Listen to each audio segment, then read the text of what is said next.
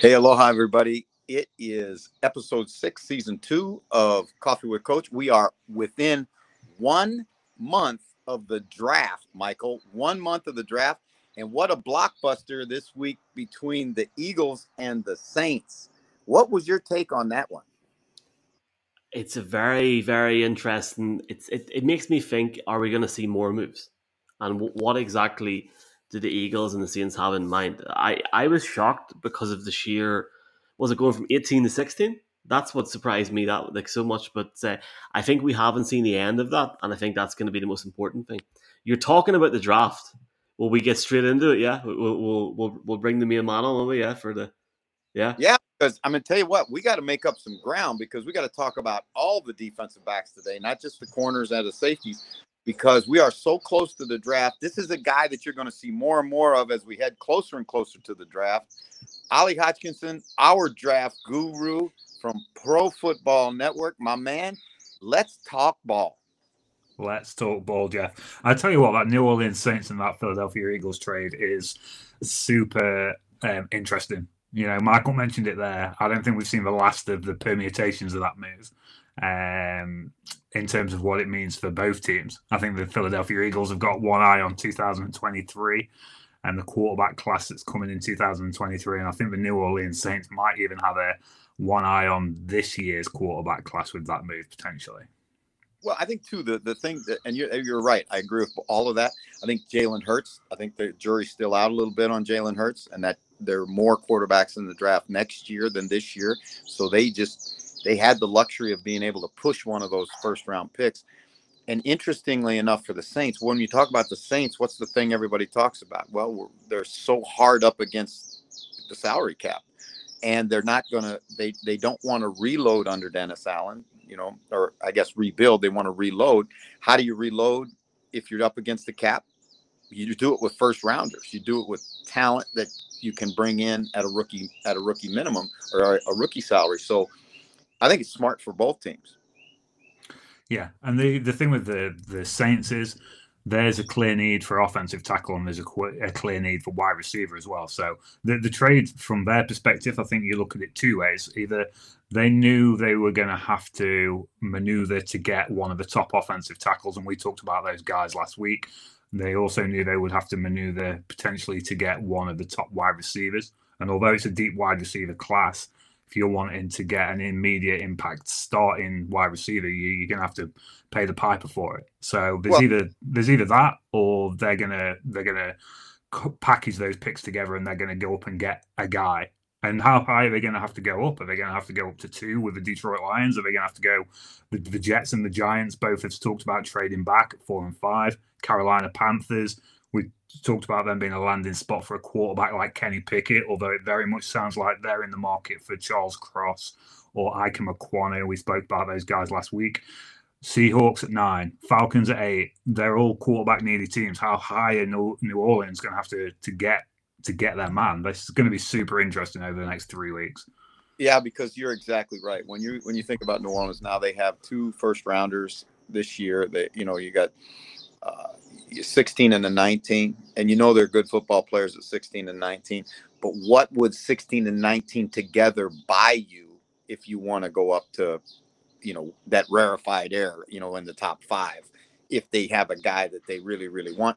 Or you could go ahead the other way and repackage them down for multiple picks if you want. I think it's going to be fascinating to watch how it plays out. Yeah, and we talked about, I can't remember if it was last week or the week before, we talked about packaging and going down and trading down. And Philadelphia Eagles, importantly, out of this trade, not only have they got a 2023 first round pick, so they've now got 2 first rounds in 2023, they've got an additional third rounder in the 2022 NFL draft, right into that sweet spot where there's plenty of talent to be had. So yeah, super interesting trade. Yeah, no question. And again, I think we're all going to be surprised more than a few times before the end of the draft. And we talked about the Saints. One place you didn't talk about with the Saints, Ollie, and it fascinates me a little bit because I think it's a need area for them, is safety. And that's what we're talking about, corners and safeties today. So guide us through your top personnel at the corner and safety position. Well, as you mentioned in the intro, we are rapidly running out of time in the 2020 before the 2022 NFL draft hits us. So what we've done is we've packaged the top 10 players across the defensive backs. So that's safeties and corners. It's worked out quite nicely, actually. We've got 4 safeties, 6 cornerbacks in my top 10 defensive backs. Let's start at the bottom. Let's start with number 10, and that's Penn State safety Jaquan Brisker. Now, Brisker's my 4th ranked safety in the 2022 NFL draft class. He's my 34th overall prospect as well. So you're looking at a kid who has the potential to go first round, but he's more likely to be a top of the second round guy as far as I'm concerned. And what are you getting with that pick late in the first, top of the second? Look, you're getting a guy at 6'1.5", pretty much, 200 pounds, a physical safety who's a violent tackler coming downhill. However, he also combines that with excellence, maybe a touch too high, but I really rate his coverage skills. He's got the range to play the deep third, sideline to sideline. He's the ball skills, the length, 31 3/4 inch arms. So he's got the ball skills, the length to be impactful in coverage as well.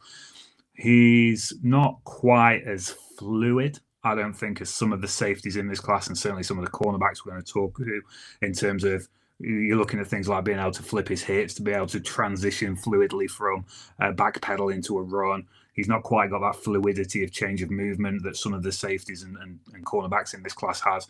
But what he gives you is a solid downhill thumper who can play in the box, can patrol the deep third, coverage ability. It's kind of all there for Brisker as an aggressive, physical safety prospect in this class.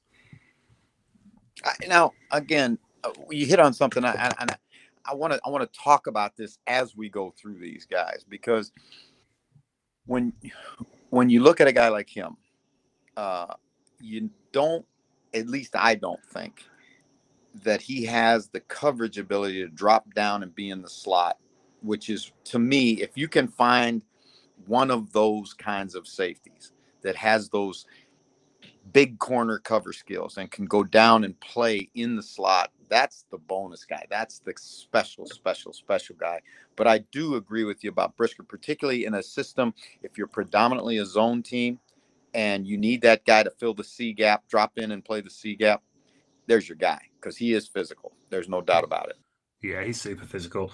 And like you say, some of his coverage ability isn't quite up to the level of some of the other guys we're going to talk about, and that's why he's my safety 4 rather than I know some people are extremely high on Jaquan Brisker, but some of the guys that I have listed him above him have the ability to cover, like you say, cover the slot and be an all-round 3-phase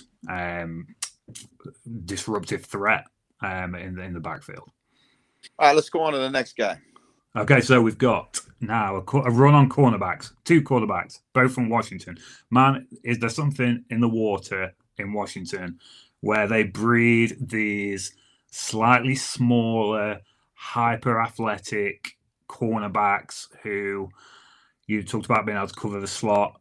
Trent McDuffie, cornerback out of Washington. He's my cornerback 6 in this class, my 31st overall prospect.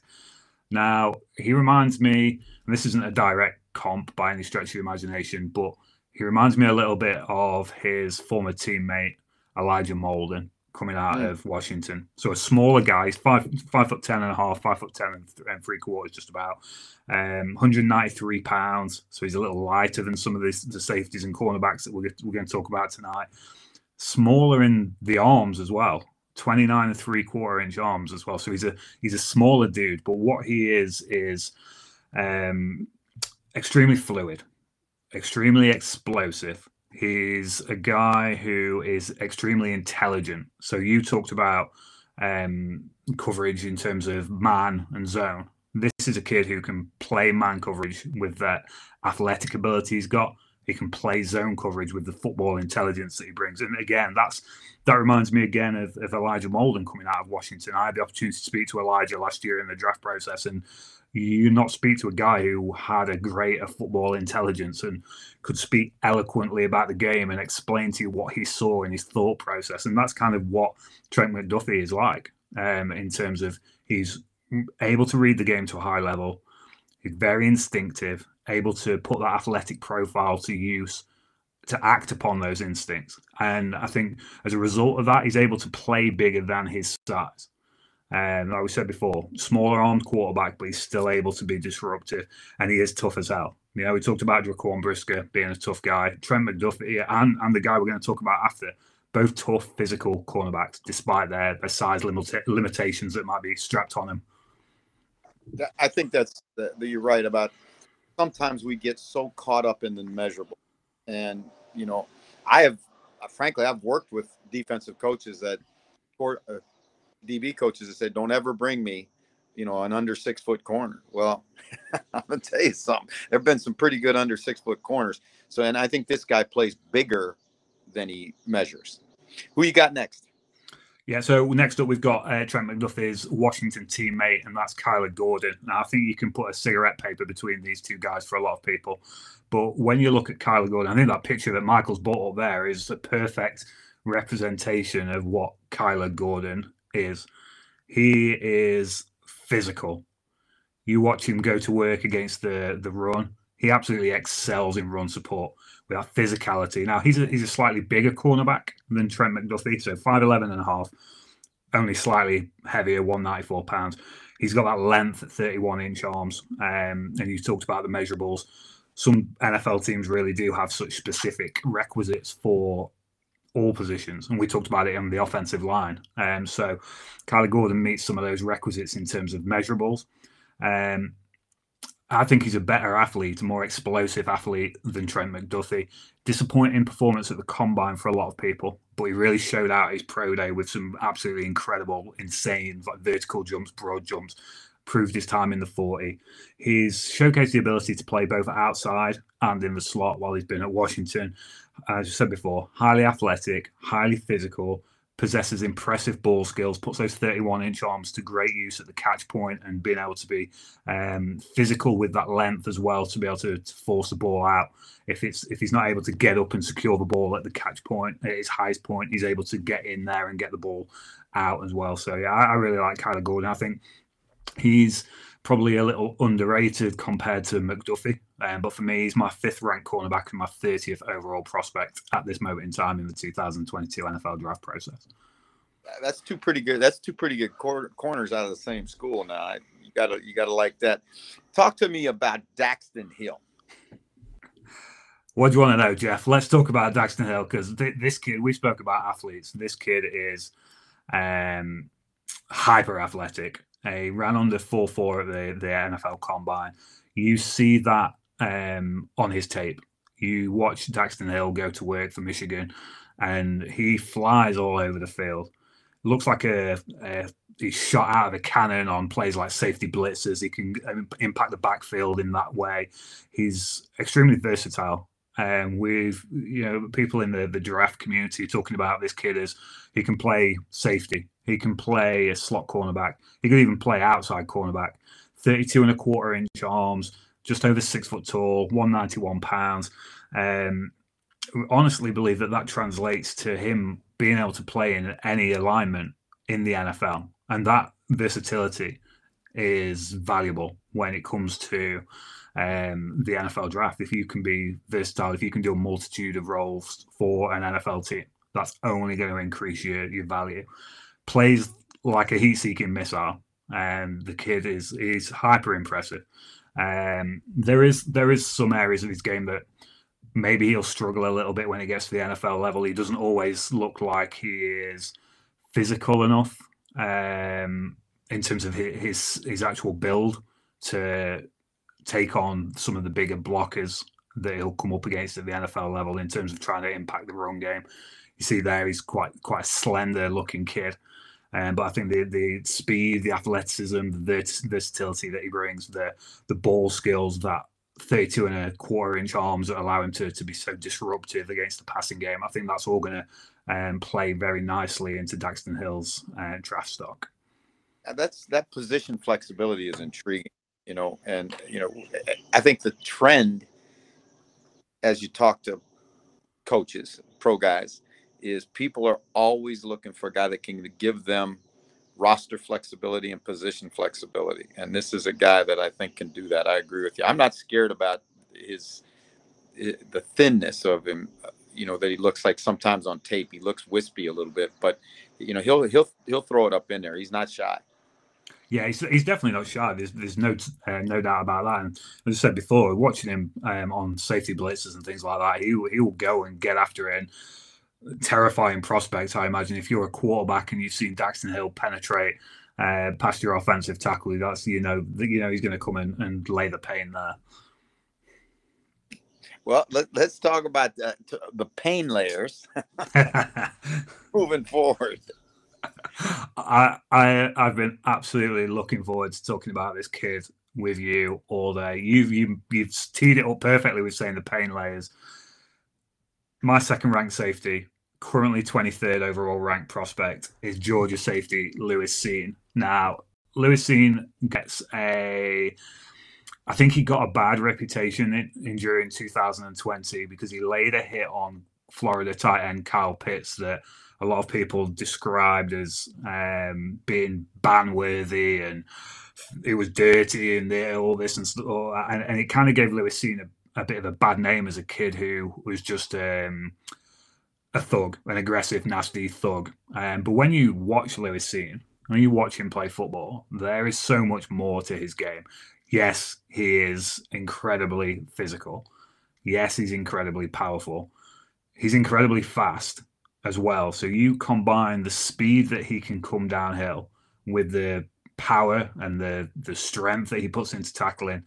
It's going to look nasty because it's an unstoppable force meeting. It's just incredible watching this kid. And what gets lost in all that is how intelligent he is. I wrote on his scouting report that Lewis Cine's nickname should be Diagnose and Destroy, because this is what this kid does. You watch him process at such a high level. He knows exactly what is going on the field. He doesn't fall for fakery. He doesn't get deceived by tricks of deception. He can sniff out the run game unlike anyone, I'd almost go as far as saying, in this class. And then with that, with the speed that we've just talked about and the physicality, he will destroy it. So diagnose and destroy. And again, I think with that, the physicality, what also gets lost is his coverage ability, because he's got the fluidity, the change of direction, the football intelligence, the speed to be able to be impactful in the passing game as well. And we talked about Daxton Hill, same inch arms, 32.25 inch arms on a 6'2.25" safety. He's impactful in the passing game. He's disruptive in the run game.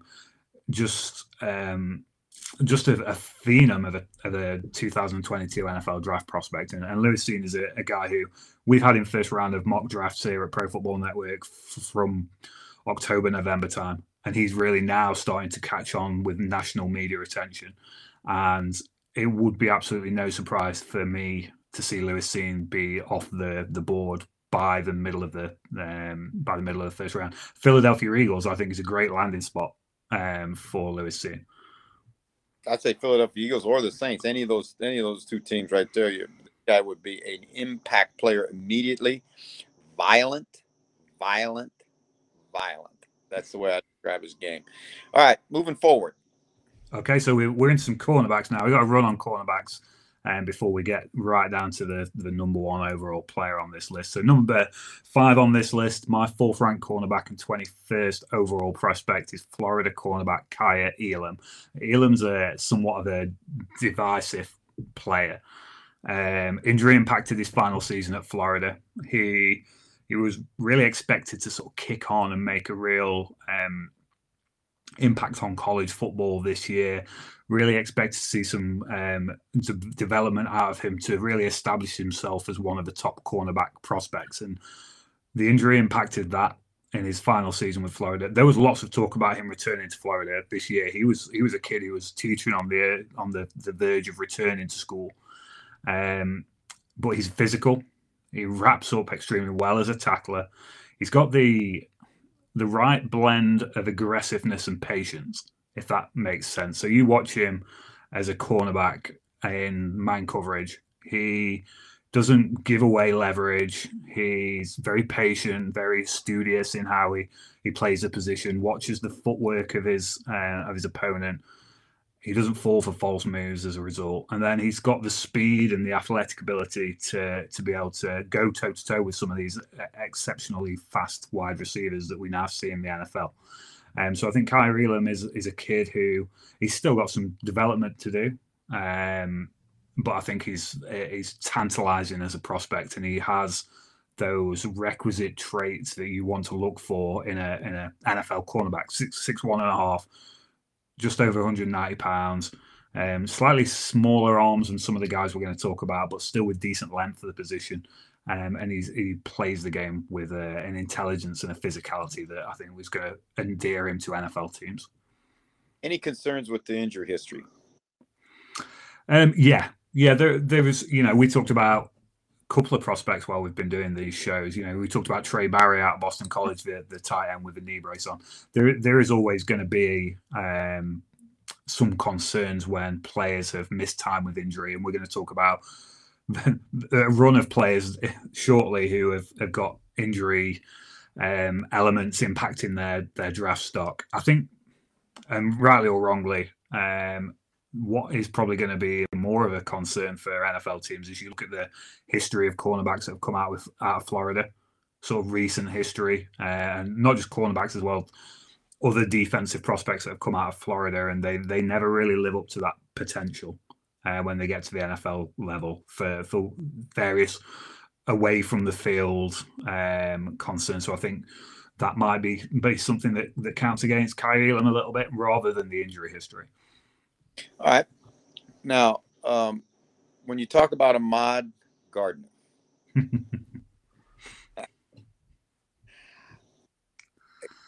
I got this one is a fascinating one to me, right? Because this is a guy that has come out now and said he is the best player, not best corner, not best defensive player, the best player in the draft. So there's no lack of confidence in Sauce. Sauce brings the sauce, that's for sure. Look, when you're a cornerback and a wide receiver as well, let's be honest, you have to have that confidence. In fact, let's not leave it to positional assignments. If you're a college player who believes you're good enough to play at the NFL level, you've got to have that confidence, and that's something that like Kayvon Thibodeaux has been interviewed this week during the pro day cycle and various media availability, and he was asked what was the stupidest thing or the weirdest thing that he'd heard during this process, and he was like, well, the stupidest thing is that I've heard is that I'm not the best prospect in this draft class. Now, so you have to have that confidence, and but particularly at the cornerback position, that is and it's so difficult to quantify, but you have to have that swagger. You've got to have that archetypal cornerback swagger. And when you've got a nickname like Sauce, you know that this kid has got no shortage of archetypal cornerback swagger. This kid has got it. And look, when you've gone through your entire college football career without giving up a touchdown, I think A, you've earned the right to have whatever nickname it is that you feel like you should have, and B, you've every right to have that confidence and the swagger, because that's what Ahmad Gardner's done. All he's done is protect the end zone in 4 years of playing college football for Cincinnati. And yeah, some of that is, as time has progressed, NFL college football offensive coordinators just haven't thrown at him, because that's it's a pointless, it's a redundant task, is trying to throw on Ahmad Gardner, and it has been at the college level. Now, obviously, that changes when you get to the NFL level. You've got bigger, physical, faster wide receivers. You've got, the whole level goes up when you get to the NFL. But Ahmad Gardner is your archetypal Seattle Seahawks, Legion of Doom, whatever you want to call those guys, cornerback. Nearly 6'3", 33.5-inch arms. He's made in look at those arms. He's made in a Seattle Seahawks cornerback factory. But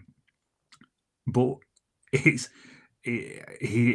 something special, aside from the size. He plays the game with physicality. He's for his size, he plays the game with great speed, and he showed that the combine. That was the big thing of the NFL Combine, was how fast can Ahmad Gardner be? How fluid can Ahmad Gardner be? Because when you're that size, there is some natural difficulties with being able to flip your hips quickly, to turn and run quickly, to be able to do all those things that you need an NFL cornerback to do. Went out there, ran a 4.41 at the combine, which is great. We went over 40-yard dashes, overrated as an event at the combine in terms of has it actually reflect accurately to football.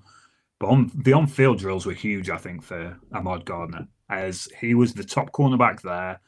Guys like the two guys we're going to talk about in a second weren't there, so he had the floor to himself, and he just looked like an NFL cornerback out there at the NFL Combine. He looked fluid in his motions, flipping those hips beautifully like he was flipping burgers. It was just something beautiful to watch Ahmad Gardner go to work there, and I think that translates. Now, is he the best player in the class? No, as I say, he's my 16th overall. I don't think he's the best cornerback in the class, but I love the absolute confidence, the swagger, and NFL teams love it too by the sound of it.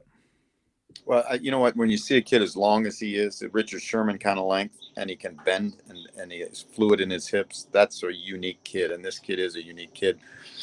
All right, now, the next one is the one that I really like. I really like, and I put on some tape of his college practices against a pretty good wide receiver. And I'm going to tell you something. Derek Stingley got after it. He was legit. This kid I love. Yeah, Derek Stingley is such an intriguing prospect because he has been, for a lot of people, earmarked as the cornerback one of this 2022 NFL draft class pretty much since 2019. He had that exceptional freshman season for LSU as part of their national championship winning season, where you threw a ball at him, he either batted it away or he caught it. You tried to run through him, he tackled you to the ground or out of the ground. That 2019 season was just sensational. And for a lot of people, that was like, right, bang. Let's fast forward to 2022. Let's get him in the NFL. Let's get him in that NFL draft. His earliest year of eligibility. He's going to be the top cornerback. He's going to be a top 5 pick. Job's done. Close the book. It hasn't worked out like that. And let's start with why Derek Stingley was so highly rated. You talked about it there. He's gone up against Jamar Chase and Justin Jefferson and all these incredible wide receivers that LSU have had in practice week on week for LSU. He's an exceptional athlete with not just the speed, but the lateral agility, the change of direction ability, vertical athleticism to go up and get the ball at his catch the highest point. Because, we talked about Ahmad Gardner a minute ago. Derek Stingley is significantly smaller. Now, he's not a small cornerback, he's 6 foot and a quarter, but he's significantly smaller than a guy like Ahmad Gardner. But he's got that vertical athletic ability, vertical explosion to be able to go up and get the ball. A former wide receiver who showcases an innate understanding of wide receiver routes, has the ball skills, ball tracking, catch point work, hands, to be able to impact the ball as like a wide receiver. And that's why he was so successful in 2019, because all of this comes together. You watch him play football, the technical ability. We talked about Kyrie Elam and how he focuses in on his opponent's feet. You watch Derek Stingley, from stance to the catch point, is technically extremely proficient, very low in his stance, beautiful back pedal, always watching, never being fooled. Every cornerback gets fooled at some point, but when he's fooled, the ability to recover. So the technical ability is there, the athletic ability is there, football intelligence is there. Now, the problem with Derek Stingley is twofold. From my perspective, is his best tape is 2 years ago. 2019 is the best tape that Derek Stingley has out there. Now, he would argue that 2020 was his best college football tape. For me, I think Derek Stingley's best tape is 2 years old.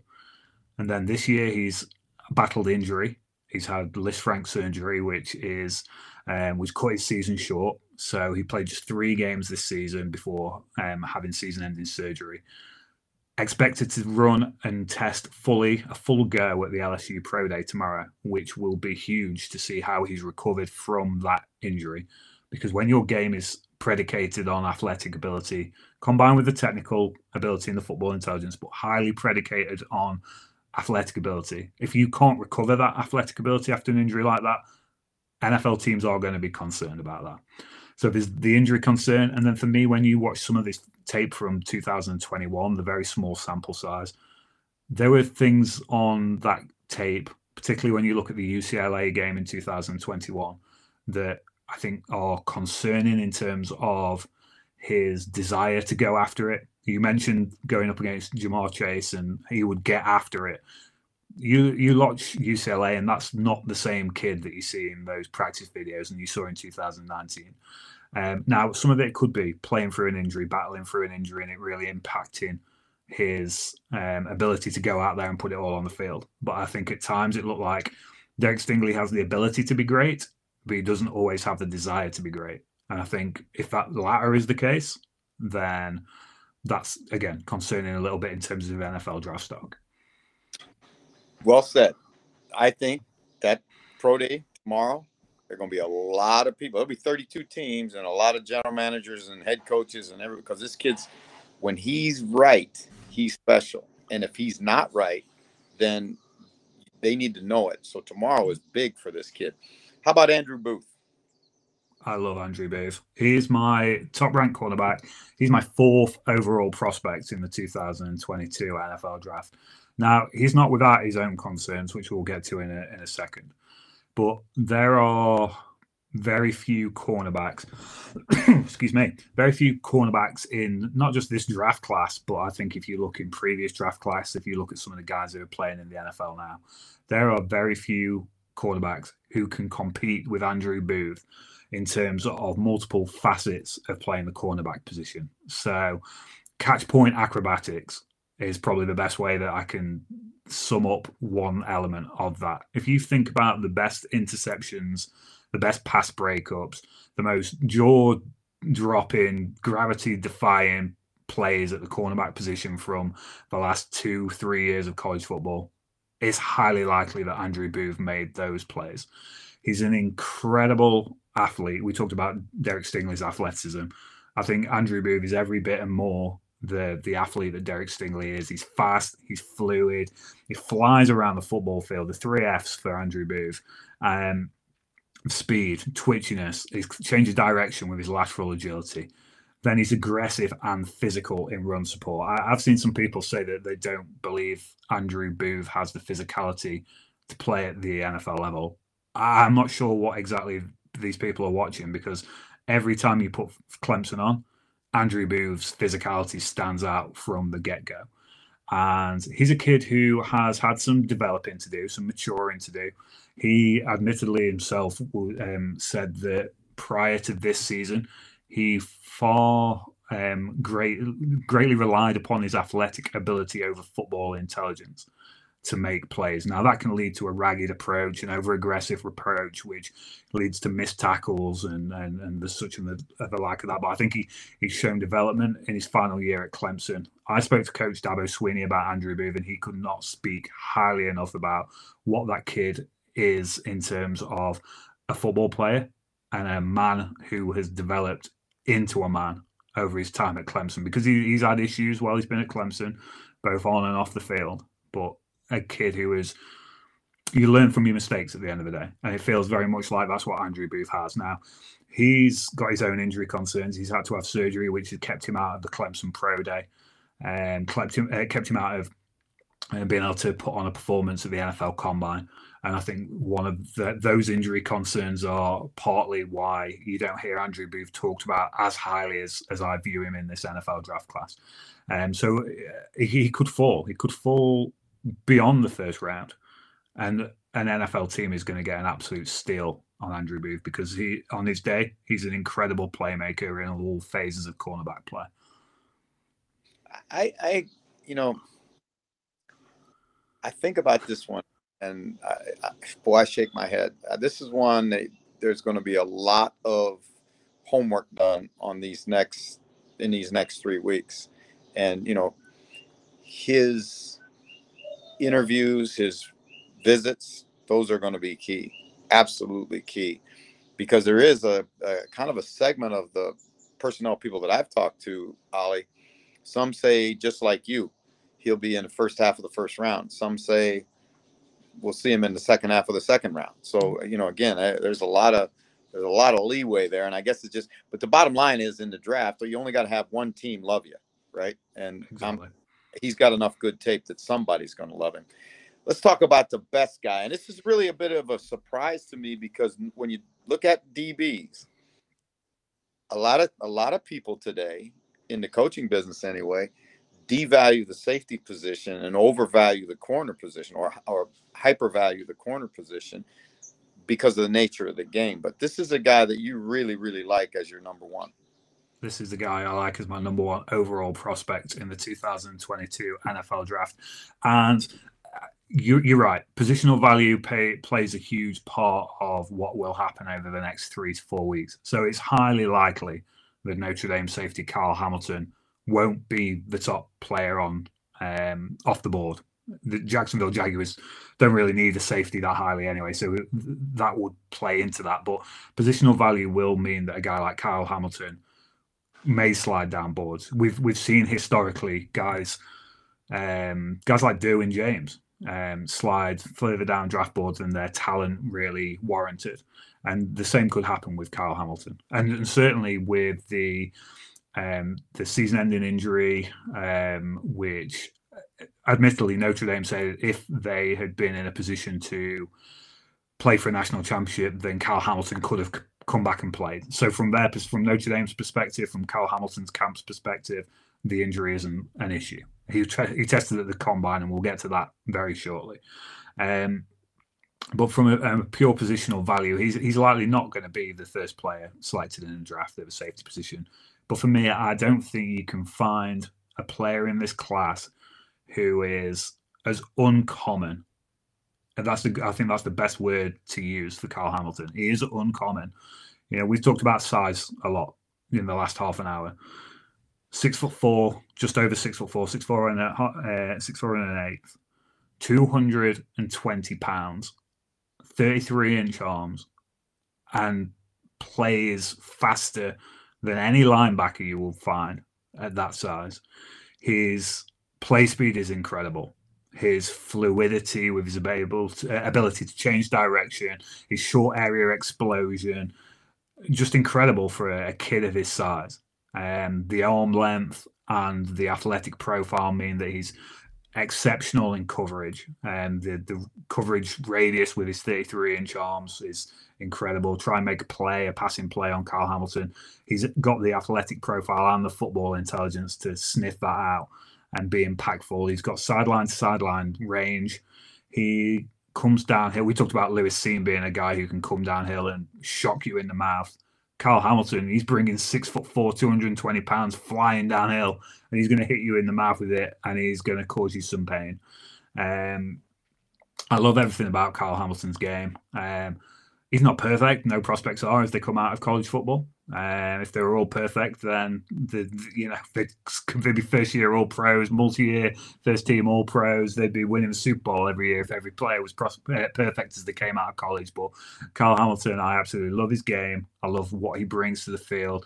He's a clever and high-character guy. He's been to Notre Dame. They don't breed guys who give anything but 100%, both on and off the field.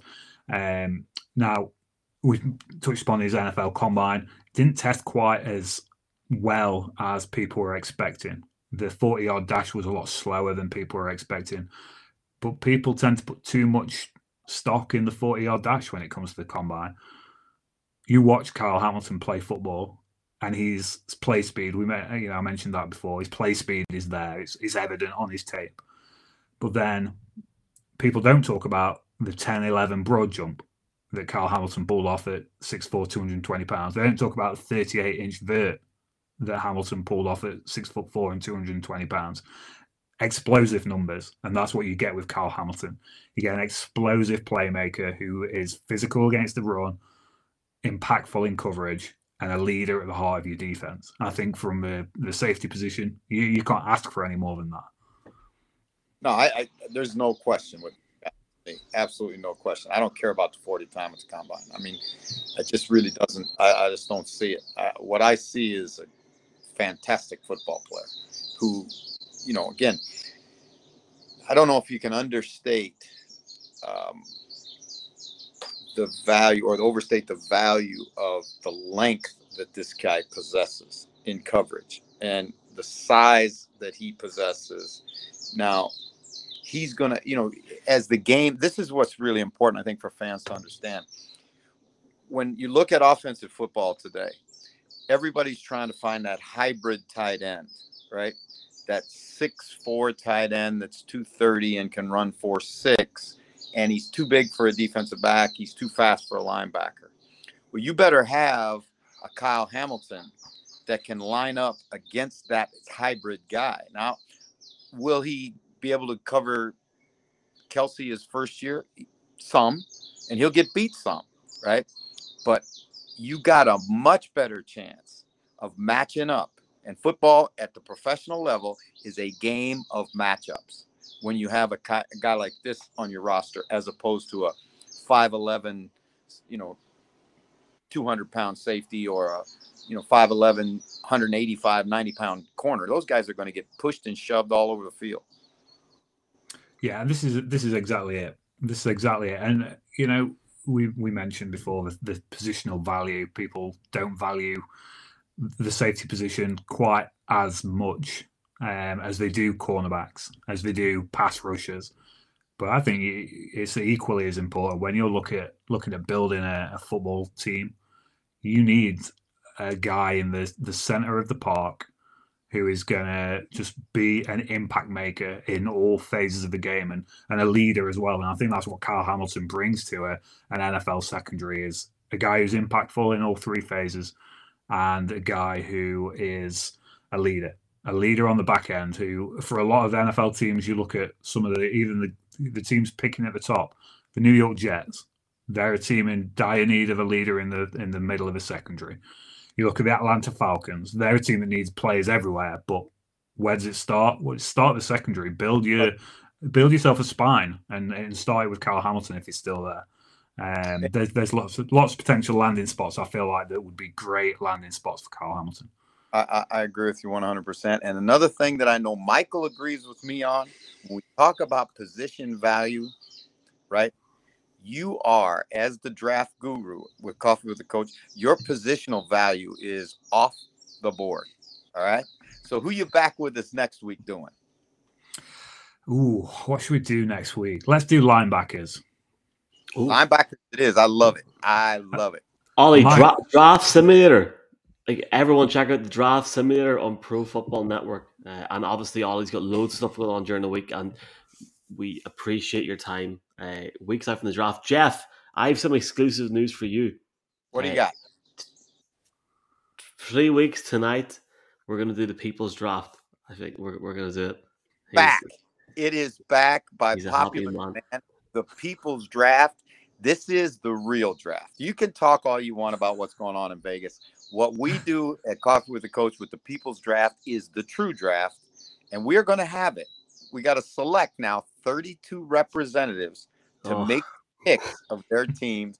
So, Michael, you got your work cut out for you, buddy. I'm going to let Jeff edit everything this year and contact everyone and get on. Ollie, here, man, thanks. I'll just publicly say thanks for coming on, because I know it's late and we had a few delays. So, man, thanks so much. And obviously, get everyone to check out Pro Football Network. And you guys are killing it at the minute. Really killing it, yeah. Bless you. Thank you. Appreciate it. Appreciate it, man. We'll see you next week. See you next week, man.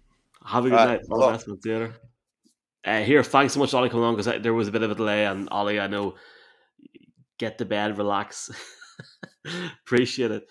Jeff, I have a few questions to ask you, my friend. I know you've got a guest coming on here. We've got a few things. Owen Thomas saying, great stuff, Ollie. There was a guy on Twitter asking, what position do you think Leeds will finish in? I'm going to say 20th. All I know is that we're staying up. We ain't going back. No, we're staying. For now. Did you know Stuart Dallas is from the next town over to me for Leeds. So he's like from where I'm from. Fred is saying mahalo fellas. Emmett Smith says Dallas' problem is the execution. Is he calling out the coaches of the players? Look, it's Dallas, man. I don't know. Like, I mean, there's different stuff there every week. What's your thoughts, Jeff? Before we get the first of your segments on, I'll tell you a great story. All right, go for it. John McKay, who we talked about with Jerry, right, was a legendary head coach at USC. Became the first head coach of the Tampa Bay Buccaneers, and they lost every game the first year. And at the end of the season, they said, "Coach McKay, what do you think about your offensive execution?" And he said, "I'm in favor of it." So that's the execution. Dallas, there should be an execution in Dallas. They ought to get rid of some of those guys that don't help them win. Right. We've got your Sky segment, or your like. Hold on. What's the name of the segment again, Jeff? What's you coined it beautifully. This is from the meeting room, and this is our chance to get to you a little football. And this one is a really good one because it's one of the reasons why coaches go into TV. Players screw things up, and Chuck Pagano makes an unbelievable check on the goal line against the Saints, and they still give up a touchdown. And it's one of those ones that makes you just shake your head and go, these guys are in pro football, but it happens. To break it down, the bad of it. You wonder why coaches get into TV? It's for reasons like this. Pagano makes a great call here, all right? What you're going to see is the Bears, they've got this little formation here. So you've got a constricted formation, 4 threats. The corner's going to lay low. You're going to have a high player here, a high player here, a corner here. Now, in the 3-4, one of the advantages of the 3-4 is these 2 outside linebackers can drop. So they should get their hands on this guy and drop straight back. Hands here, drop straight back. That allows for the 3-man rush to happen. Now, the 2 other linebackers will drop right on top of one another. I mean, the spacing is absolutely awful. I'm going to show it again from the end zone copy. All right? All the threats are in a very constricted space. You are max dropping. This is what we call saturation coverage. There is no place for this ball to go. Right here, this backer, straight back, get your hands on him. Reroute. This backer, right there. This backer, right there. Tony Romo talks about spot drops. These guys are right on top of each other. There's your other drop. It's 6 under, 2 deep because you're in the red zone. There's no vertical stretch. You saturate all the zones and not give them places to throw.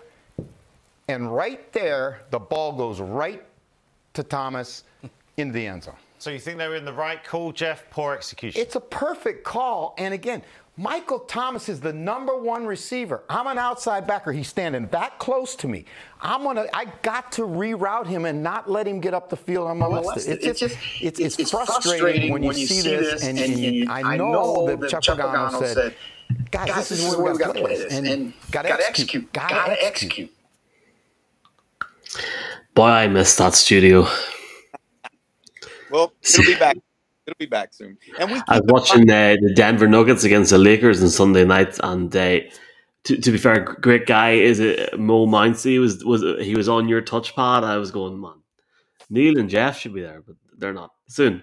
Here, you've got a very intriguing thing to show us this week. I haven't watched this. I've just clipped it a wee bit, but what is going on in this local Hawaii segment this week? Okay, this is my Hawaii section. So every Sunday, Leslie and I usually go get in the water, and then we go to a place called the Temple Bar, which is kind of our little go-to spot. Temple Bar.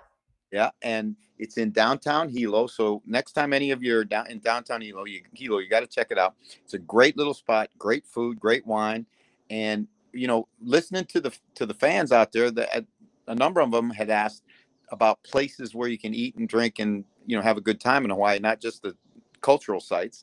And so this is the Temple Bar in Hilo, Hawaii, on the Big Island.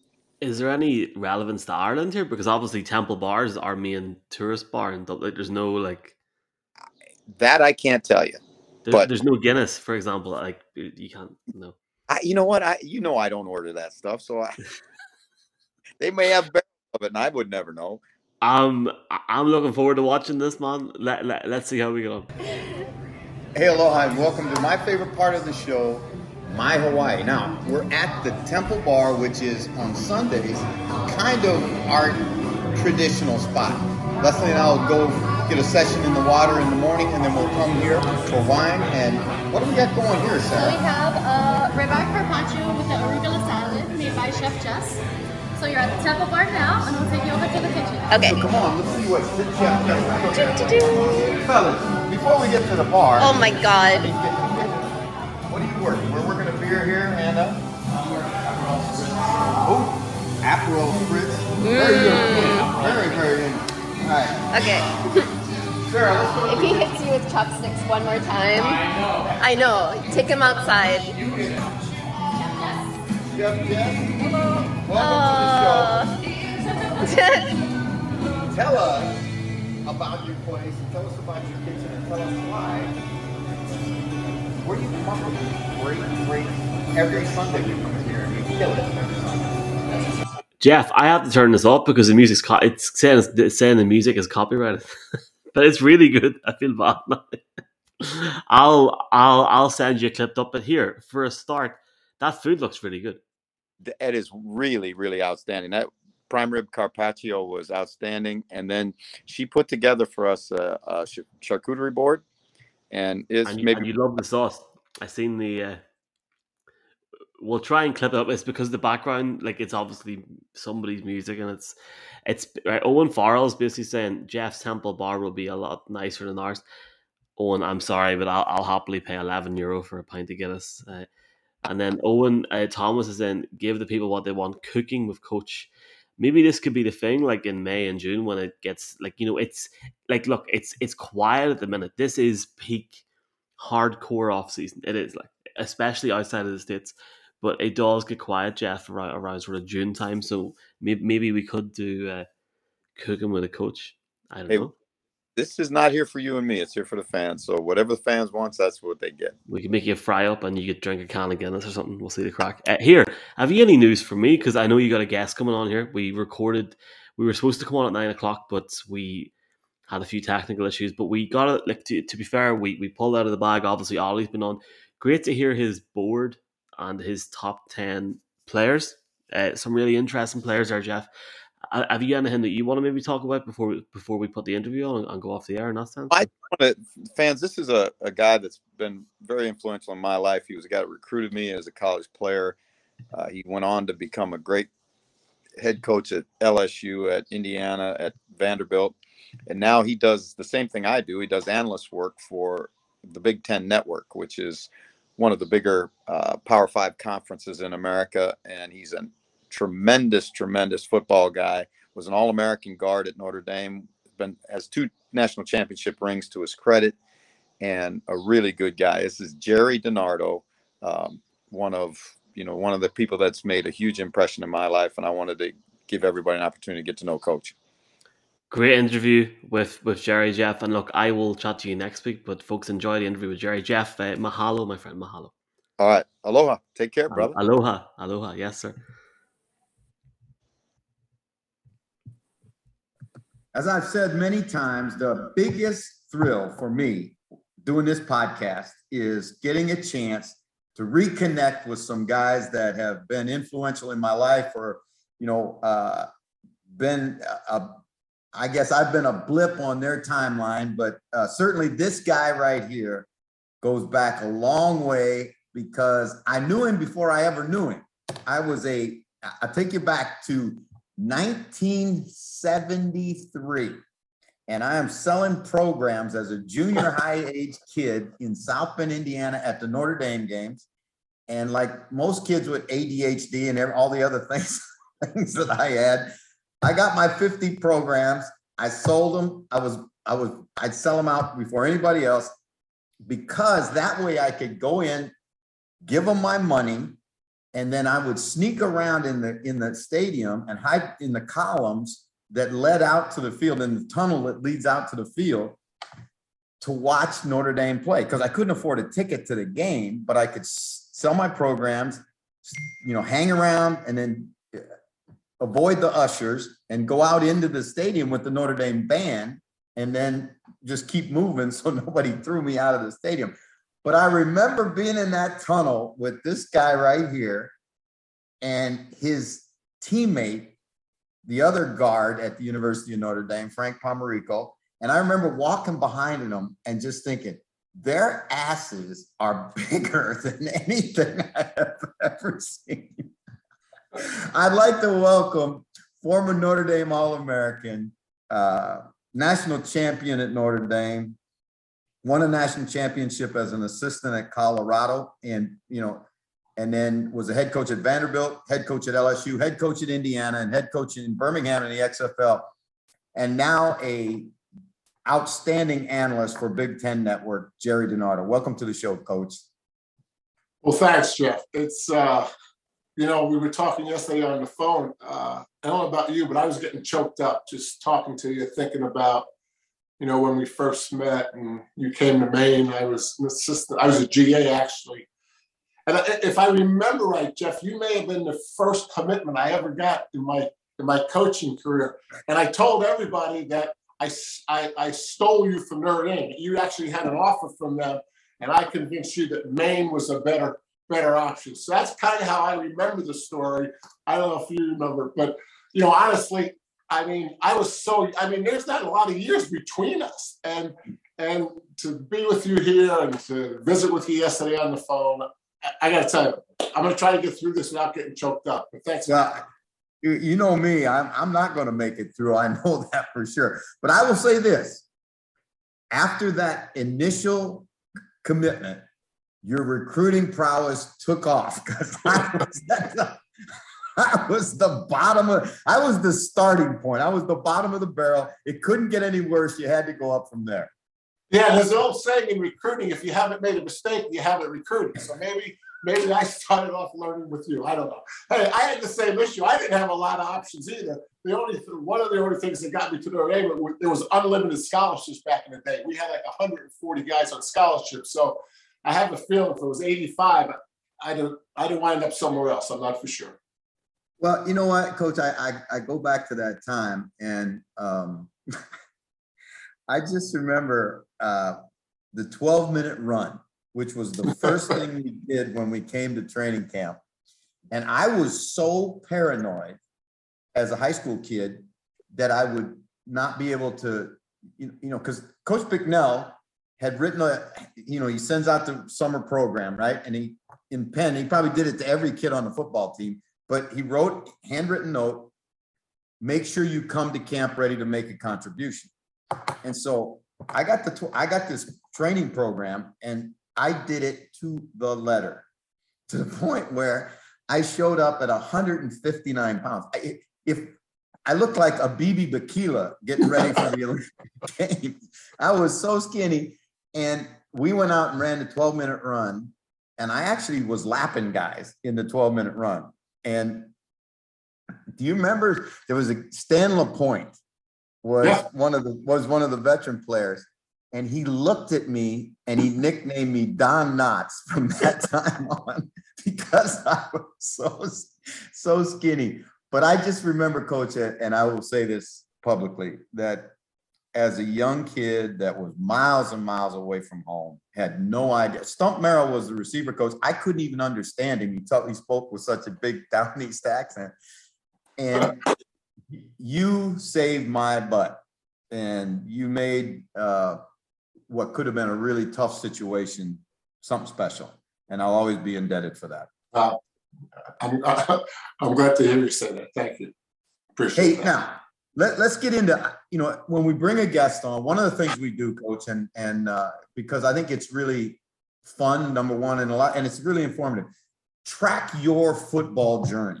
Right now, you were an All-American at Notre Dame, but you weren't the first DiNardo to play at Notre Dame, correct?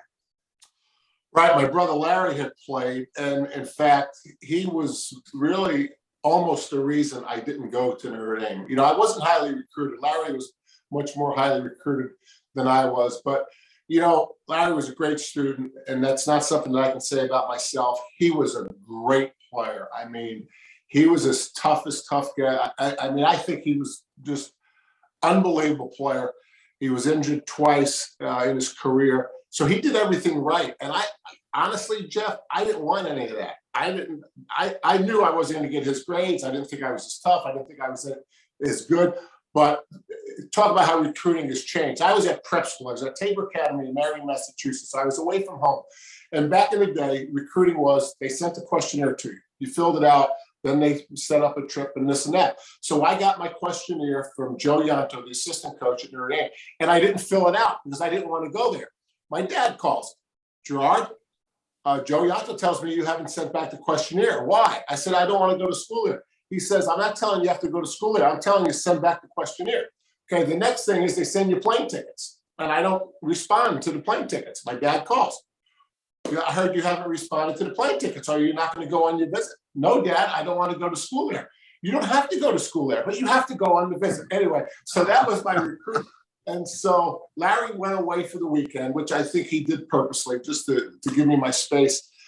And when I met, and recruiting was so different then, but I walked into Ara's office, Jeff, and sat across from him, and it was over. I mean, I said, I want to be with this guy. I mean, I don't care what else is in my life. This is who I want to follow. This is who I want to be coached by. I want to be part of his organization. And from that point on, it was over. And, so I was there.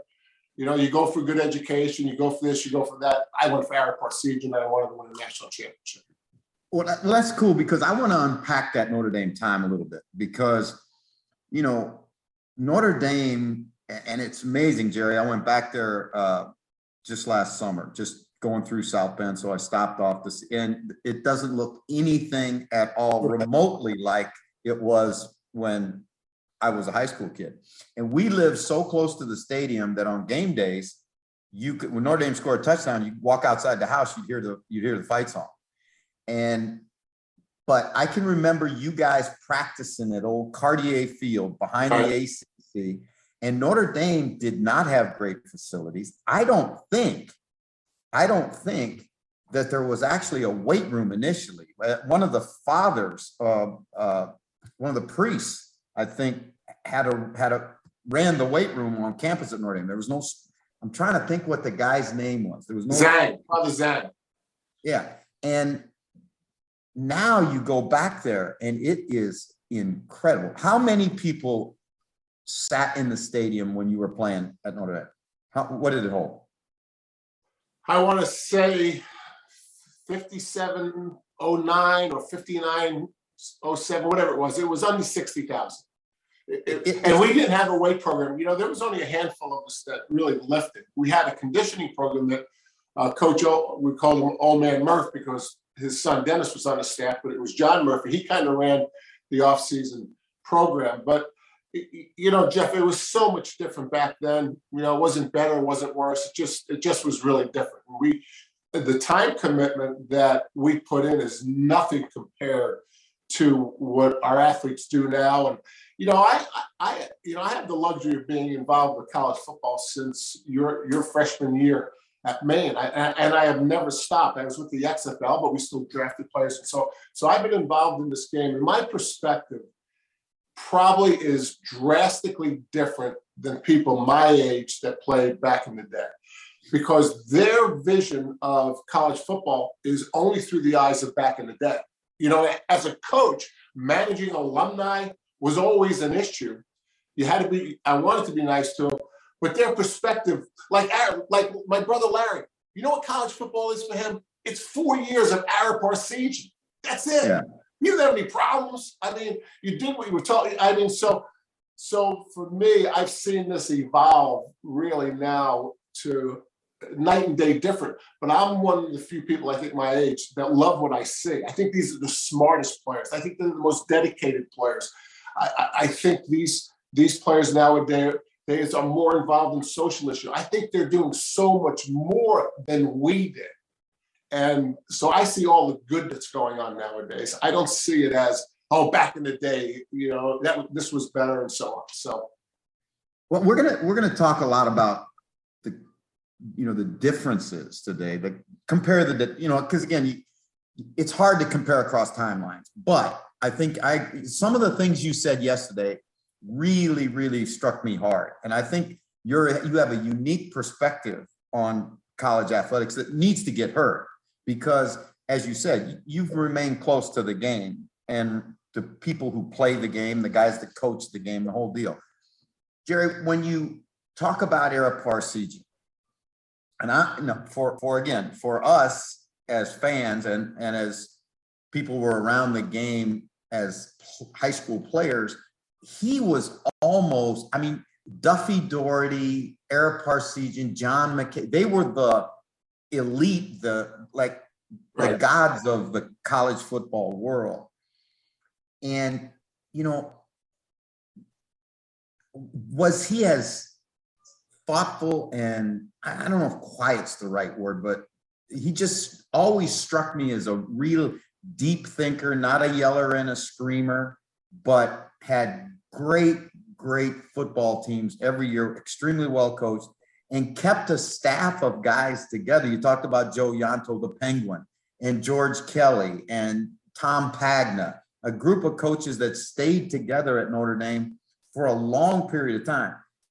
And Notre Dame didn't pay particularly good at that time. And how was he? Was it just the fact that he was a great leader of men, or what was unique about Ara? Well, I'll start with the uniqueness. You mentioned Duffy Daugherty, you mentioned John McKay. There was also Bear Bryant. There was also Woody Hayes. There was also Bo Schembechler. And Ara wasn't a grinder. Ara was someone, I think, way ahead of his time. It was towards the end of the Vietnam War, so the protests really weren't that intense. But there was still some of us that wanted to know how our country was going to resolve the issue of Vietnam. And so some of us got involved in a little bit, and he was fine with that. I mean, him and Father Hesburgh were on the same page. You know, no violence, no destruction. You know, say what you want, do what you want. Feel free to do that. We didn't have curfews. Nowadays, we have so many medical people which is a good thing, that they really watch, make sure that the players are being cared for. We had the 12-minute run, Jeff, like you alluded to earlier, since we started talking. But one day that we reported back to camp, the humidity in South Bend was crazy. I mean, and here's this guy in the 70s canceling the conditioning test. When you hear about, Bear Bryant down in Junction and you hear Woody, I mean, so he was unique in that way. He was much different. You could go into his office, you could talk to him. He just wasn't a grinder. I coached at Eastern Michigan. I became close to Bo and the Michigan staff. And Bo would say to me all the time, and I can't use the exact language that he used, but he said that Ara was the only coach he ever knew, and he used a word to describe him, that was successful. In other words, he was too nice of a guy to be successful in that environment, and yet he was. And I mean, he was hard on us. I mean, I'm not saying, it was easy. He was up in the tower. I can remember he was up in the tower, and I missed the block, and I'm a sophomore. It's the first, this is when you weren't eligible as a freshman. So as a sophomore was the first time you could start. And he was yelling down. And John Dampier was a veteran guy who's playing next to me. And Ari says, "Dampier, what happened down there?" And John says, "Well, Jerry missed the block, or Jerry forgot." He said, "Jerry, who's Jerry?" I said, "Coach, it's me." Me and Clemens are the only two sophomores on the team that are starting. Anyway, so he just had an air about him. You wanted to be with him. I'm not sure guys in my generation were running to practice saying, "I can't wait to see what Woody has to say to me today," right? Or "I can't wait to see what Bear Bryant has to say." You wanted to be around him. I mean, it was crazy. It was absolutely crazy. I loved him to death. I love him to this day. We stayed in touch. I can't say enough about it. I was so fortunate. You're a kid from New York City, comes to South Bend, Indiana. Your father's a policeman in New York. And you end up you go to Notre Dame, Jerry. Notre Dame, one of the prestigious academic schools in the world. You become a football coach. How much did Ara Parseghian had to do with that? Quite a bit. Two of my older brothers are lawyers. Larry's a lawyer. My older brother, Bob, is a lawyer. And that's kind of what I wanted to do. And so as it was winding down, me and my playing days, I wasn't drafted. I was still in South Bend going second semester. I just said, I want to go into coaching. I originally wanted to go into high school coaching, be a high school teacher and coach. At that time, Jeff, I couldn't get a job. I mean, there was no demand for teachers. And so Joe Yano helped me with some high schools in New England because he recruited New England. That's where I wanted to live because of my experience at Tabor Academy when I did my postgraduate high school year.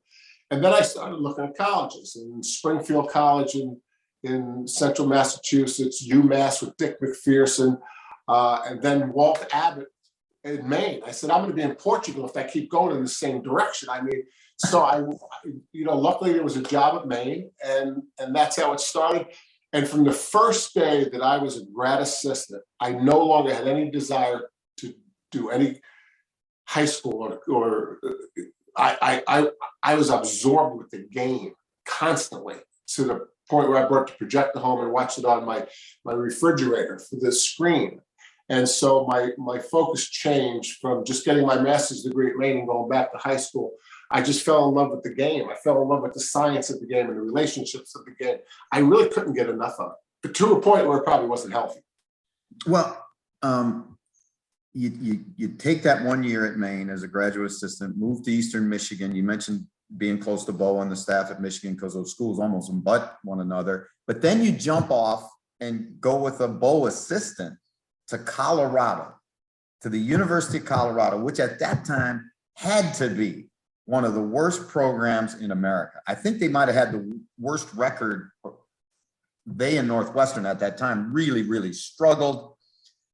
You and Coach McCartney go to Colorado, and lo and behold, you become national champions. And there's a lot of great stories about that Colorado time, Salinesi and the whole thing. But how were you able to go in there, Jerry, and all of a sudden Nebraska becomes, and I remember this, Coach Mack doing this.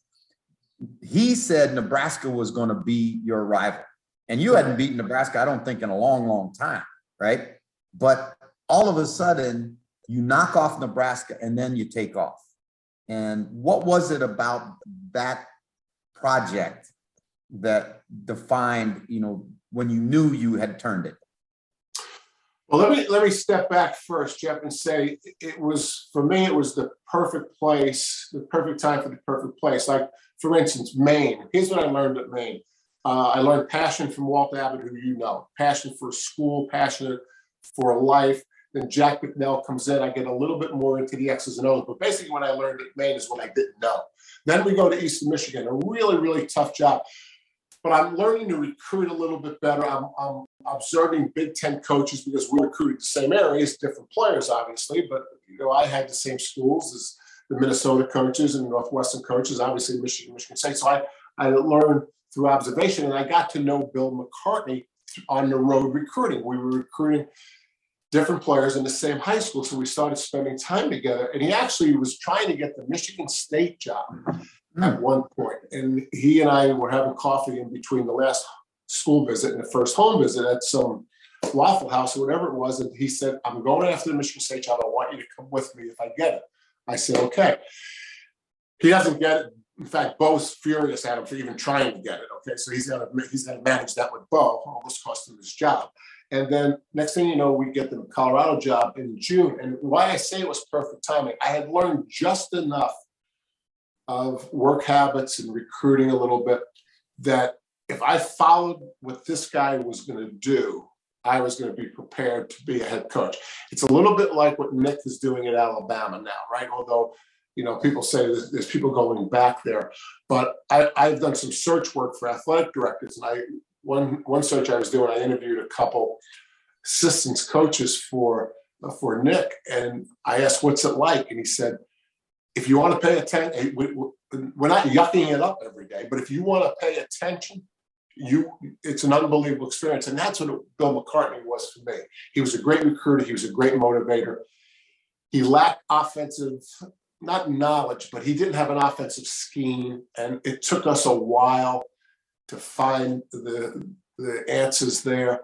But he was he was like Aaron to me. I mean, he was someone that I wanted to be around, but he taught me to be a head coach more than anything else, even Aaron, because I was a player for Aaron.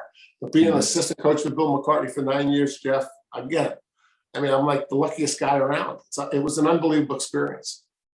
All right, now I gotta know this for me, right? Because I watched it, didn't understand it, didn't know where it came from, didn't know how you got to the concepts and how you built it. But you had a unique offense at Colorado that got titled the I-bone, and it was really triple option football from the I formation, putting the wing back in short motion, all kinds of really unique things for the time. You know, there were other people running the option, but you guys really found a unique system. How did that happen, Jerry? Okay, so we went to Colorado. We were going to throw the ball all over the lot. In fact, the headline with Mac's press conference, we were going to be the BYU of the Big Eight. So we were throwing the ball a lot. That didn't work. So Mac comes to me. I was the offensive coordinator when we were throwing the ball, and he says, I want to go to the option, find the best option for us. So Lou Holtz was running the I option. Larry Beckish was the offensive coordinator. I studied him.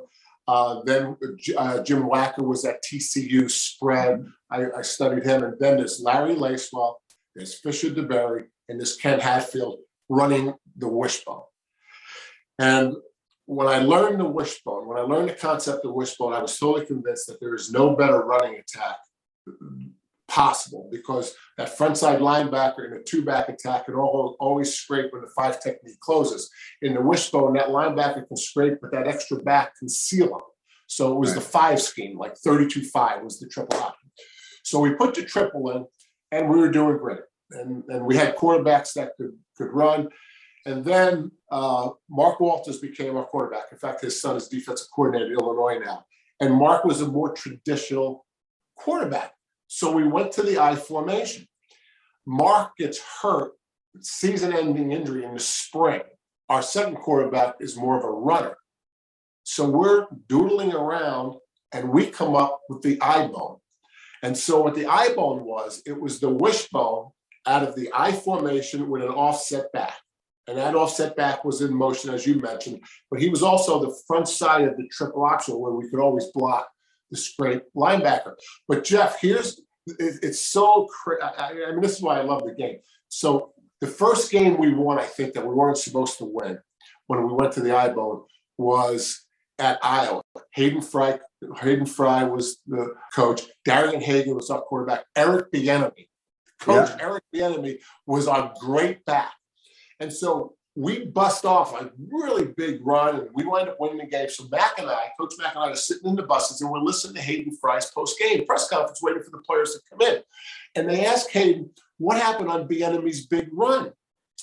And here's what Hayden said. He said, we were in an option defense on that play. Now, Mac and I looked at each other. So here's my point. If you're an I formation team, penetration is how you stop the run game. If you're defending an option team and you penetrate, we're just going to give the ball all day, right? Because and so we learned to call the game this way. Are they in a I formation defense? If they are, let's run the option because they'll be soft. If they're in an option defense, if they're in an option defense, let's run the I formation because they're going to be playing on the line of scrimmage. So at the end of the day, Jeff, the concept became the defense had to either defend the wishbone or the I formation. And once we figured it out, we thought we had it. Crazy stuff. It was great. And you know what? It's funny you mentioned Darian Hagan because I coached Darian, and we're in Las Vegas in 1995, and he was our third quarterback, and we got short on defensive backs one day. And I asked Ron Meyer, who was the head coach, I said, Skip, would you give me Hagan for practice today? You know, you're not going to use him. He's over there standing around the whole game. And Darian came over, played cornerback, and played 5 more years as a corner. And, you know, just a great athlete. I mean, a really, really great athlete, a great kid. Was Vance Joseph on that team? Was who? Vance Joseph on that team? Yeah. At Colorado? Yeah, he was. I thought so. And, you know, you had another guy, an offensive lineman by the name of Joe Garton. Right? Yeah, absolutely. And Joe was a really good player. He was in Vegas also. He had gone to the Packers. He was drafted, I think, in the 3rd round by the Packers and played for the Packers for a little bit. One of the most unique dudes I've ever been around. And we had a defensive lineman named Tom Backus from Oklahoma. And we're standing on the sidelines at the national anthem before the first game. And Backus kind of elbows me like this. And we're standing there for the national anthem, and he elbows me, and I look up at him, and he looks at me, and he goes, looks down, right, at Garton. And I'm like, and then I look down, and Garton is peeing his pants before the game. And he told me that was Joe Garton had to pee his pants before every football game or he couldn't play. So just one of those little tidbits that you pick up along. That's crazy. Yeah, we had a group there led by Mike Berry, the offensive line coach. So we didn't know who we had to watch more, Mike or the players. But, Darian Hagan, he was so smart. I mean, I've coached a lot of guys. Kevin Falk was like this at LSU, that they could line up a tailback, a quarterback, and know what everyone's doing. I mean, they just were such great conceptual learners. But the one thing I always appreciated from Darian Hagan, I don't know if you know this, but when you run the option, okay, and you break it for 10 and you pitch the ball, the tailback gets the credit for all the yards, not just what. So we were winning one day, and Hagan and J.J. Flanagan are running down the field. There's somebody that has no chance to tackle Darian. But anyway, Darian brings him in, and he pitches it to J.J., and Darian knew this. So he gave J.J. 90 yards. And he did it on purpose. He did it because he wanted to. He wanted to give JJ the yards. I mean, I just love that. I just loved his intelligence and what kind of teammate he was. And he was fun to be around. Him and Gary Barnett had a ball. I got to tell you. He drove me. Gary would tell us things about meetings, and it was just so funny. Hey, you surprised me then because you're on top of the football world. You're offensive coordinator in the national championship team. And you make a decision to go to one of the hardest jobs in America, Vanderbilt, and really do a great job at Vanderbilt. And I remember talking to you. I don't know if you remember this conversation, but I remember talking to you at that time, and you said to me that you guys were going to turn it at Vanderbilt. And one of the reasons that you were going to be able to turn it was, I cannot remember the guy's name that was the recruiting coordinator at Colorado. You were going to get him to come to Vanderbilt with you because you felt the guy was such a great recruiter, and recruiting was such an important part of creating a winning program. Do you remember that story? Do you remember that? Yeah, Jeff, Rick George is the AD at Colorado now. That's who it was. Rick George. Is that right? Worked for Mike White at Illinois with Lloyd Carr. The connection. Lloyd Carr recommended Rick to Bill McCartney to be our recruiting coordinator. And then when I left Colorado, came with us to Vanderbilt. He didn't come with us at LSU because he wanted to be more administrative. He was trying to get away from the football thing. But he was great. Our record recruiting at Colorado speaks for itself. But we had some really highly recruited guys at Vanderbilt too. And our philosophy was, and I think this is one of the reasons they hired me, is I was convinced, and if I'm convinced, I usually can convince some other people, that there are enough really smart guys academically. I mean, football players are some of the most intelligent people you'll ever meet. Okay. Now, some of them, like me, not book smart, but I mean, they understand concepts. They're really just smart, intuitive people. But there's a lot of book smart people that also can play the game. And I just convinced people that there was enough of them. And I would say, maybe another school in the SEC can find enough players in 5 schools. We're going to 15 schools because maybe in every other school, there's not anyone that is good enough academically. Plus the faculty at Vanderbilt, they bought into, hey, let's have a committee. I'm going to tell you a story. I won't mention his name. I recruit somebody from East Chicago. I love this, Jeff. And he has 720 on his boards, okay? He has 720 on his boards. And I mean, that's his SAT, right? 720, okay? And so we're meeting with the committee, and we're going through his transcript. And the coach, Hal Hunter, I don't know if you know Hal, he's a longtime offensive line coach. He was recruiting this guy.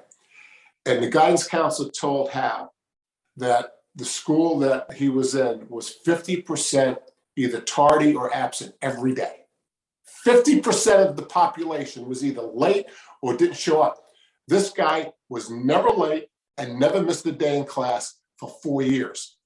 His grades were good. He had like a 3 point something, but but the test score was a problem. That's good. And that faculty appreciated that story, and they let him in. He graduated in 4 years. Awesome. And so we had that go. I guess what I'm saying is we had that kind of chemistry at Vanderbilt, and there were a lot of hard feelings when I left and all that, rightfully so. But I took the job because I thought we could be good. I really did. James Franklin proved it years later, right? You know what though? I remember in that conversation, you had tried to get the Columbia job because you were ready to be a head coach. You were ready to be a head coach. Now, win at Vandy, go to LSU, 2 Western Division championships in the SEC Coach of the Year. Go on to Birmingham in the XFL, then finish your coaching career. And you're going to coach, you're like me, you're going to coach to the day they bury us. But, because I've seen your segments on Big Ten Network. And listen, fans, if you want to watch a great show, watch what Jerry does when they turn him loose with coaches on Big Ten Network, because that's real football. I mean, that is real football. But through all of it, Coach, through all of the time in the game, right? What has been the single most rewarding aspect of what you've done in football? I think it's a great question. That when we first take over a program, whether it be Vanderbilt, LSU, or Indiana, that we embraced who was there. It wasn't the old guys, new guys. And, there's a book called Corporate Culture that Terry Deal wrote. Terry Deal was a faculty member at Vanderbilt. And so I was studying to get an advanced degree while I was at Vanderbilt. And so this idea of team culture came to me. And so I would have these 3 lectures during the off season. And when we first got to a lot of places, I think we did a really lot of good academically. The CFA, I don't remember if you remember that, College Football Association, they would give academic awards. And when I got to Vanderbilt, they had never won the award, but they were always at that 70% honorable mention. That's kind of how they did it. There was a winner, and then there was 70%. Well, one of our goals at Vanderbilt was to win that award, and we actually did. We won it along with Notre Dame and Boston College one year. When I went to LSU, they never made the 70% criteria. We did that. So I think we did a lot of really good things academically. I think we did a lot of really good things football-wise. My regrets are that I didn't do a better job maintaining it. And I think about the failures more than the successes. But we had the knack to energize a program, energize young people. We certainly had a knack that if they didn't go to school, they weren't going to come to the locker room. So a lot of real good things early. You mentioned the 2 Western Division championships. I should have been able to keep that going. Why not? LSU's a great job, but I made some bad decisions. Indiana was really tough. I kid that I had 3 ADs, 3 presidents, and 6 mission statements, and that was tough. But I probably could have handled better. My biggest problem at LSU was when Mark Emmett came in. I felt like he wanted to be the team owner, and that didn't sit well with me. And I probably could have reacted a little bit better. But anyway, I think we hit the ground really running fast, and I think we did a lot of good academic stuff. And we did a lot of good football stuff, Jeff, but not enough. We should have been more successful. Well, now, let's go into a look at, what you do every day now, which is the Big Ten. right? Which is one of the Power Five conferences, a conference with traditional rivalries, hundreds of years old, but a conference that's kind of taken on a new face in the last, little bit. Maryland now is in, Rutgers is in, Penn State's in, Nebraska's in. How has the conference morphed, or how's it evolved with those, what would be considered outsiders in traditional Big Ten thought now in the conference? Well, to answer how it's evolved, I think you have to go back to why it evolved, okay? So first ed was Penn State, right? The Penn State was added by the presidents. None of the coaches even knew. And this is when Bo and Woody were coaching. They were furious that they weren't involved in the decision. But I think anybody at any time would take Penn State. I mean, they were an independent, right? So, I mean, there's really no more independents other than Notre Dame right now, right? To my knowledge, I mean, big names. So why did they take Penn State? Because they're Penn State. Why did they take Nebraska? Well, 12 teams, 2 divisions, playoff, great tradition. It's contiguous, right? Jim Delaney didn't want any space between all the schools. And so Nebraska came in. Tom Osborne, I did end zone to end zone with Tom Osborne, which is one of the things I do on the Big Ten Network. And I asked him the same question, why the Big Ten? He said, well, we thought we were going to be left out in the cold because the Pac-12 was rating the Big Eight and so on and so forth. And obviously said it's a great conference and it did great things for all of our athletes, not just football. So Nebraska was a great get. Okay, then, now we're talking about the East. Well, I know you know this, Jeff. There's a lot of cable boxes in the eastern part of our country, okay? And those cable boxes aren't free. And so to take on Rutgers and to take on Maryland and still to be contiguous, I think it had a lot to do with the finances of the Big Ten network, the SEC network, the Pac-12 network. So why Penn State? Because of Penn State. Why Nebraska? We go to 12, we have another game, more revenue, 2 divisions, leaders, legends, okay, now East and West. Why Maryland and Rutgers? A lot of cable boxes. So I think that's how I see it.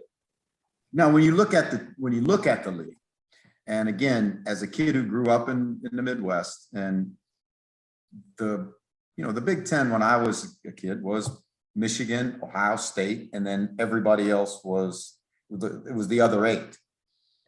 I look at schools like Wisconsin, what Barry Alvarez was able to get done at Wisconsin, and then to be able to, because you mentioned it when you're talking about your situation. It's one thing to get to a level of excellence. It's a completely other thing to continue to play at that excellent level, to build, not only build it, but to sustain it. And Wisconsin, to me, is a tremendous story because, when I was in high school, it was Rufus Roadrunner Ferguson and not much else at Wisconsin. And they would get pounded every week. And Iowa, you talk about Hayden Fry, he turned it, and then Kirk Ferenz has come in and continue to build it and sustain it. It's not just the Big 2 anymore. There's good football being played throughout the conference. Yeah, and let's spin it forward because my concern is we're going to give up the divisions. Okay, so back in the day, as you mentioned, it was Ohio State and Michigan, right? It's the Big 2, the Little 8. I mean, that was the punchline, right? Then you go to divisions, and now, Michigan, Ohio State are in the same one. Now Penn State's in the same one. So you're really heavy tradition-wise in the East. So Iowa, Wisconsin recently have done the best job in the East, along with Northwestern. They've won some Western divisions. And so you go to Indianapolis, and it's the historic Michigan. Well, this is the first time they've been there. It's basically been Ohio State. But you could look at the East and say, if everyone's maximizing their resources, it's going to be Ohio State, Michigan, and Penn State. If everyone has got the best coach in the world for their school and hit on all cylinders, the 3 best jobs are Ohio State, Michigan, and Penn State. There's no doubt that's the order, in my opinion. If you go to the West, man, there's no runaway. You got Iowa, you have Wisconsin. Pat Fitzgerald's won it 2 out of the last 4 years. So here's my point. Once they break up the divisions, and because of the playoffs, and we start having these huge conferences without the divisions. Here's one thing I don't like about it. A team like Iowa played Michigan this year. Michigan certainly had more talent, but Iowa could have won that game. Not the way it transpired, but you only can play 11 of those suckers at one time, right? So we know the East is going to have the deeper roster. That doesn't mean that Iowa couldn't have beat Michigan. It doesn't mean that Northwestern couldn't have beat Ohio State. So we're taking away a chance for all those Western Division teams to actually win a Big Ten championship. And so to me, I've explained why I think we've got to 12 and then why we got to 14. And now with 2 17 divisions. And there's talk about breaking the divisions up. And what I'm going to miss if they do that is a chance for the West, a less talented team, still to be a champion. Right. Now, yesterday we talked, and we talked about the changes in college football that you see as positive. And there are a number of people that are out there that are critical of it. But I really thought yours was a refreshing take on the situation now with the transfer portal, with the NIL situation. You see those as positives for college football, and particularly for college football players? Yeah, so let's start with the NIL, the ability for a player to make money off the name, image, and likeness. Kevin Falk, who played for me at LSU, there were 60,000 jerseys with Falk on the back in the stands. Now, a lot of that was Kevin, but also some of that was where he was playing, right? So revenue maybe should be shared there. But let's go back. Ara Parseghian wasn't allowed to make any more money than the highest paid faculty member on Notre Dame's campus. So Ara started an insurance company. He did Ford commercials. He found other ways to make money. Bo Schembechler left Miami to Ohio, went to Michigan. His wife, Millie, said after he took the Michigan job, she said, "Honey, how much are you making?" He says, "I don't know. I didn't ask. Multiply my first check by 12. Okay, so that was the life of a coach, right? You weren't poor by any stretch of the imagination. You weren't paycheck to paycheck. You were making a good living. We all had summer camps that we used for our vacation. So the players weren't allowed to leave. The coaches weren't getting rich. We were kind of all in the same boat. So then in recent years, and I think this started with the state legislation in California, they're looking at college football and they're reading about the $7 million that the head coach at USC is making, the 2.1 that the offensive guy who calls the plays is making, and the players, at least they're finally getting the Pell Grant. Remember, there's a history in college football. Yeah, I remember that. When you filled out your Pell Grant at Maine, if you qualified, you didn't get the money. That's right. Athletic department took the money. Then when that was exposed, then they used to split it. And then when that was exposed, they said, you have to be kidding me. So then they got the Pell Grant. Then it was cost of education. What's cost of education? It's everything above room, books, board, and tuition, right? It's flying home and it's all out. So the athletes financially have improved down through the years.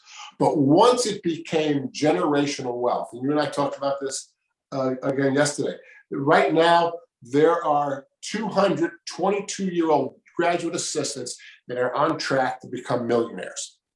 Because if they're good GAs, they can be good assistant coaches, and they're going to be good coordinators. And so we're talking about generational wealth.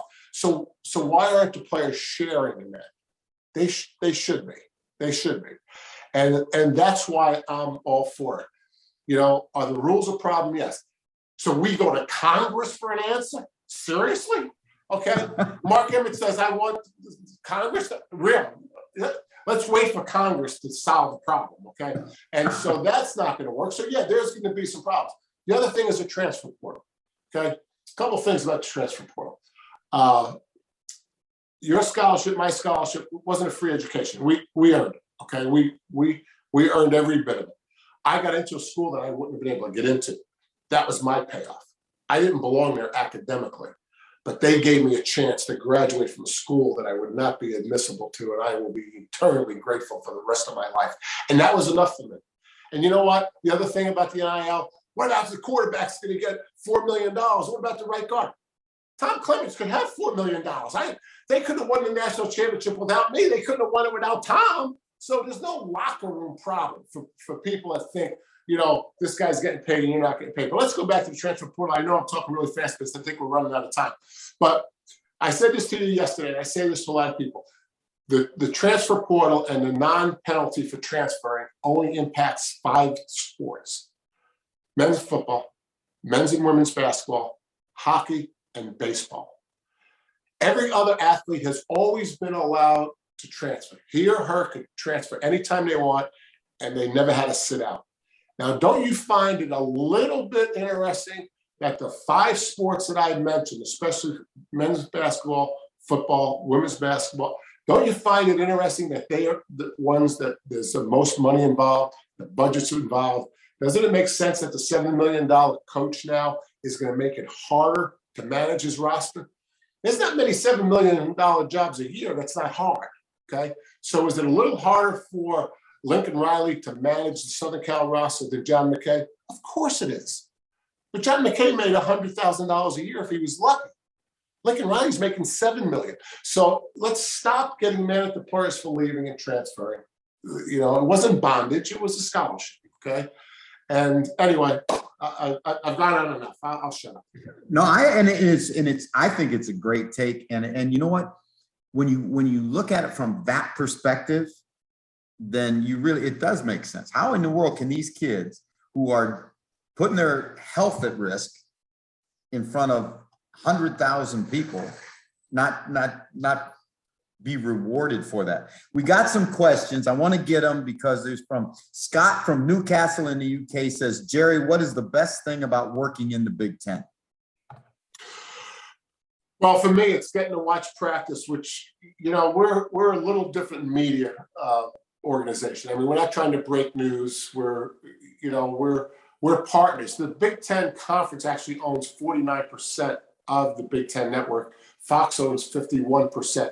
So to answer the question, we get to see practice. I've sat in meetings. Every coach is a little different. Mark D'Antoni at Michigan State, he'd let us sit in the team meetings. We've been in position meetings. I mean, to me, as an ex-coach, watching the drills that the rest of the media don't usually say, man, I wish we had done that drill. Oh, we did that drill. Oh, what a cool, so I'm still learning. I can't get enough. I can take this tablet that I'm using right now, and I can watch every game video in the entire country of every school. So I have more access, I think. So that for me, that's the best thing with the Big Ten Network. We're not breaking news. We're not 60 Minutes. We're kind of partners with the schools. That doesn't mean we won't cover a tough issue, but we get an inside look, to say the least. Great. And we have one from Ireland. Cathal from Dublin says, Jerry, with the Fighting Irish coming to Dublin next year, are you going to visit? No, I'm not. But I have to change this. I have to change the subject here. I played rugby in high school, and I played my last year. And rugby has always been my favorite sport. And we went on tour when I was in high school, and I was in Cardiff Arms Park for the Triple Crown, and the rugby thing over in England, Ireland, and Wales. It was my favorite sport. I only did enough football for rugby. That's how much I loved it. So that the Dublin question made me think of the beer we drank in high school when I was over on tour. And not a lot of guys. It has, I don't know how long we've been, but I know we went overtime, but it has been absolutely phenomenal. And thank you so much for taking some time out of your day to visit with us. And please, I don't want to make this years before we talk again. Jeff, I love you. Thanks for having me. And when my Big Ten Network gig is up, and I'm hoping it never is up, but if it is, I'm going to come north and watch you take care of those special teams. All right, Coach, take care of yourself. I love you. Same thing. And keep doing your thing. The world needs more Jerry DiNardo. Thanks, Jeff. Appreciate it a lot.